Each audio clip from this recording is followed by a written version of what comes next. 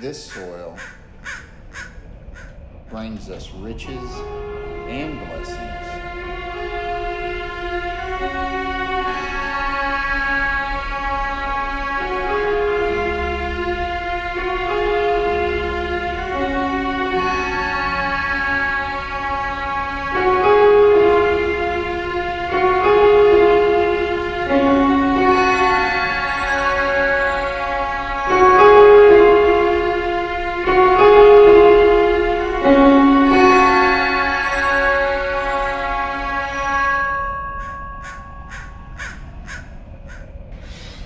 Welcome to another episode of Fertile Soil.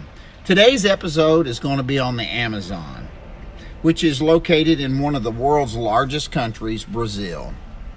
Brazil itself is the sixth most populated country in the world, and the Amazon takes up about half the country, and then it's got the unique and fascinating Amazon River that runs through it. There's so many different types of animals that live there, and we're going to talk about these animals. We're going to talk about the bird life and the animals that live on the land, and then we're going to talk a little bit about the water life and how all of these animals live together and get some specifics about it. But we're going to try to focus on the people, how they live there and mingle with the animals, and how fertile the soil is there, how the whole life is a fertile life, and how all this blends together.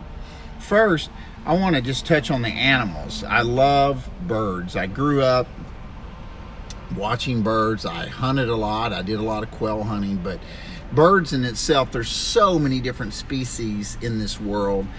Like, for instance, in the Amazon itself, it has over 1,300 different species of birds that live there, which I would never be able to name all of them, but some that were really unique to me that I wrote down or studied about was, for example, was the macaw, the blue-fronted Amazon, the scarlet macaws, the kingfishers, and the huge king vulture that lives there, and of course the famous toucan. And of course, you can see there's thousands that I could go on and on and on about. But they're very beautiful and very colorful birds that live there, all different kinds. And these birds have a lot to do with the ecosystem that's there. And as far as the insects that impact the bird life and all the other life, most people really don't know and understand that the insects really are the base level, the foundation for the animal life. Without the insects, nothing else will function. And in the Amazon alone, there's been over 8,000 different ones collected and classified, which is which is amazing in itself. That many, I had no idea, and that's just around the Amazon and in Brazil itself. So that is the beginning of, or like I said, the foundation of this animal life, and how the people need the insects and the animals need the insects to survive. And again, the other type of animals that are in the Amazon are the land animals. And just like the birds, I could never name every single one of the land animals that are there. Alone, there's over 378 species of reptiles recorded to this date there, and also more than 400 species of amphibians. And here's some examples of those. The giant anteater, which to me is very fascinating to watch itself. I've seen a lot of that. And speaking of seeing a lot of that, where I've watched them is when I was younger, there was a lot of television specials on the Amazon, and I used to watch them. I remember one show was called The Wild Wild World of Animals. I loved that. They always had specials on. You know, today kids have the internet. They can pull it up at any time. But back then, you got to remember, there wasn't anything like that. So we would gather around the television, and it was really fascinating to my family. And when you grow up in the Midwest of Missouri, and the only thing you ever see, you might see a blue jay or a red bird or something like that, and you see rabbits and horses. Well, when you start seeing all these different animals, you're like, I had no idea there was anything like that. and you learn to appreciate and always want to go to a place like that. And that is my dream. That's one of my places, or one of my things in my bucket list, you might say. I've always wanted to go fishing in Amazon, and I specifically want to fish for the peacock bass. There's some peacock bass in Florida and around that area, but I've watched, when I grew up, there used to be a lot of fishing shows on Sunday afternoons, and that was one of the things that they would focus on after they'd show the bass fishing and crappie fishing and all that. They'd have a 15-minute special like on that. Peacock bass fishing in the Amazon, or even tarpon fishing in the Keys in Florida. So I was always fascinated with that, and I've already achieved one of my bucket lists, or two of them actually. I tarpon fished in Florida in the Keys. I caught one over 200 pounds, and then I king salmon fished in the Kenai River in Alaska. It took me 7.5 hours of fishing in 40-degree weather and freezing to death to catch one 30-pound king salmon, and that was amazing. It was worth every minute of it, and brought all of that home. We ate it. It was amazing. If you ever get a chance to eat king salmon, take that opportunity. So after having success with those two types of fishing on these two big trips, that would be my third thing to fill my bucket list, would be to go fishing in the Amazon. And then, of course, I have another fishing trip I really want to take. I want to go up by Maine and bull shark fish, which that's another subject. But what I'm leading into here is that there is a huge amount of different animals, and it's a really cool place to go to. Again, there's also the green iguana, which is very famous, and everybody knows about the giant anaconda snakes that's made every movie there is. And then there's the glass frog, the poison dart frog. I have a friend that has a terrarium. He actually raises those little poison dart frogs. It's pretty interesting to see them. And also there's the sloth. There's been so many jokes and stories and movies made with a sloth in it, but they're really a cool looking animal.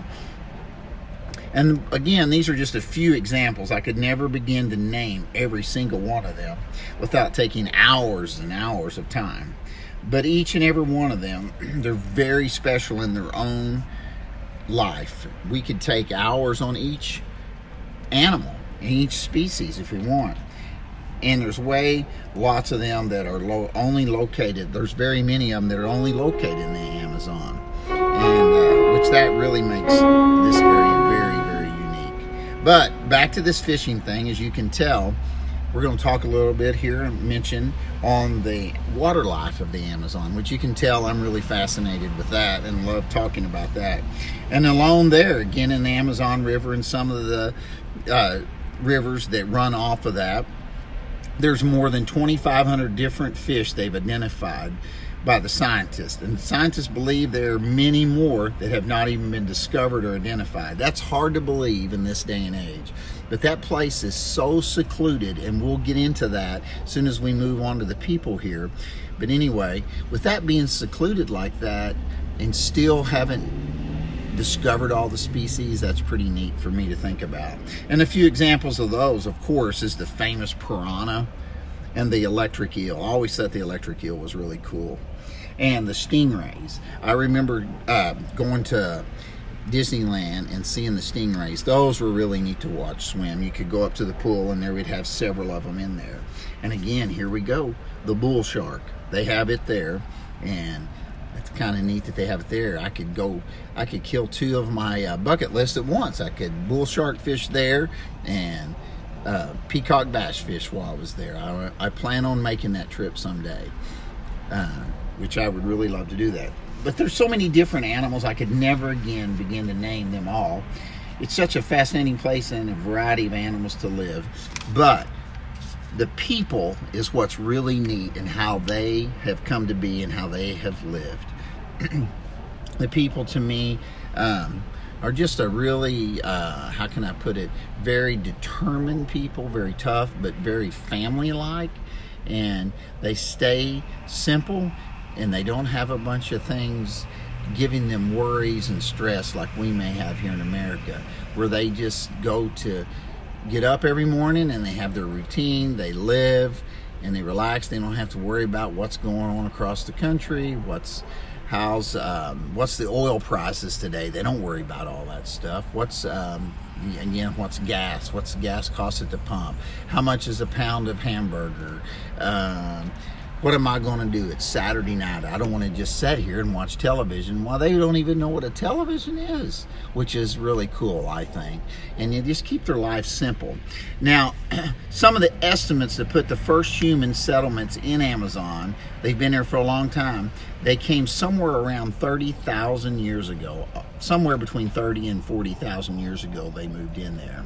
Now, the typical local game, if they eat, includes the wildlife found close to the river, such as they love to have fish turtles, and they love and they kill a lot of crocodiles. And of course they feed on many, many, many more. I can't name them all, but that's how they live. They hunt every day. They eat what they kill that day. They don't go and put 100 pounds of meat in the freezer and just go pick it up every night and thaw it out. Every day they go hunt and gather their own food. But them and the climate and the animals, they all work together as one.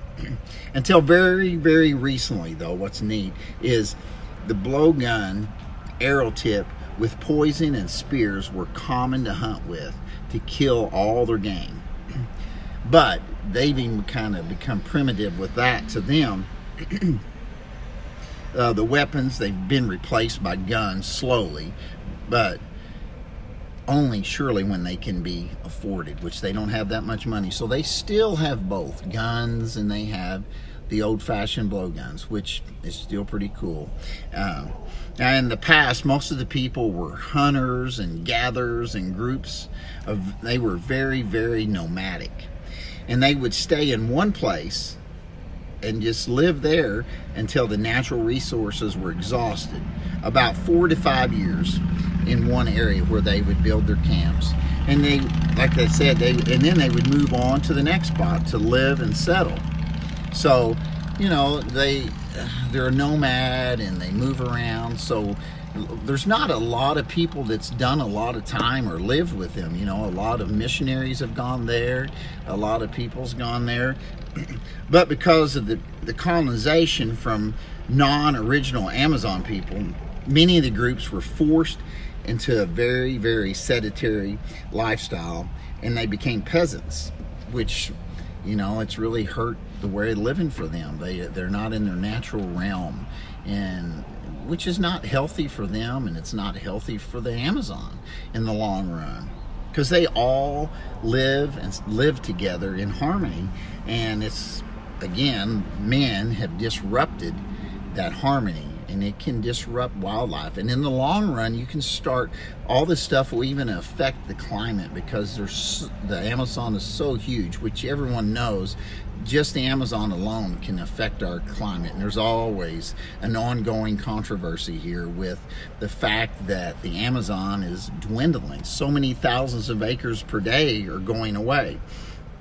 Now, some of the tribes that were once very highly territorial, and for example, there were some headhunters, which, man, I remember seeing headhunters. I used to watch Tarzan when I was a kid. That was so cool to me. And the headhunters, they hunted animals and humans, which that's kind of scary. And there were raids carried out on neighboring groups to acquire some of their women. That's how they would do it. They'd go steal women, and then they would protect their territory. So they'd have mini wars, just like we had big wars in the world. But they were so isolated, we didn't hear about that. You know, you think about it, one tribe fighting another tribe, to us that's not a big deal, but to them that'd be almost like us fighting Germany in World War II. I know that's on a way, way larger scale, but you still have basically ethnic cleansing where they're almost wipe out one tribe, because different tribes are like different mini countries for them, which is, so that again is not a good thing. Now, another thing that's interesting about these different tribes is the importance of one man in the group, the shaman. which is a holy man. He holds all the knowledge of every single local plants and the animals. He is also believed to communicate with the spiritual world, which to them is very important. So you would never want to disgrace the shaman. And he, again, like even here in America, how important our religion is. Many millions of people have died over fighting for freedom for our religion in this country. That was originally why we came over from England, is to fight for our freedom and our religion, because we were being so persecuted with that. And so we can really connect with how they feel if we were to mess with their religious man, basically. And then the knowledge that when someone's sick, he knows how to prepare medication. He's a doctor for them too, because he prepares it from the plants and the animals and the insects. So you can see how that's important. To me, that just, on a smaller scales, their lives parallel to our lives, just in different ways, different things. And but again, there's so many different things. Today, things are different, though. Most of the tribes live in reserves where they practice a different lifestyle, but with both traditional and modern elements. You know, there are very few of the tribes live in seclusion anymore from the modern world now. Now, there is a few we hear about and study about, a very few that, and they're still very violent if you come in there with basically the Caucasian man or the white man, or however you want to call it, the men from the free world, the modernized world. You wouldn't just want to walk in there with two guys. They would not react well, for sure. But still, in the end, to me, most of the communities organize their daily lives differently than our culture. Like I've been trying to say, their food, medicines, and clothing come primarily from the Amazon forest itself. From and only because there is so great, and it's an amazing place of fertile soil.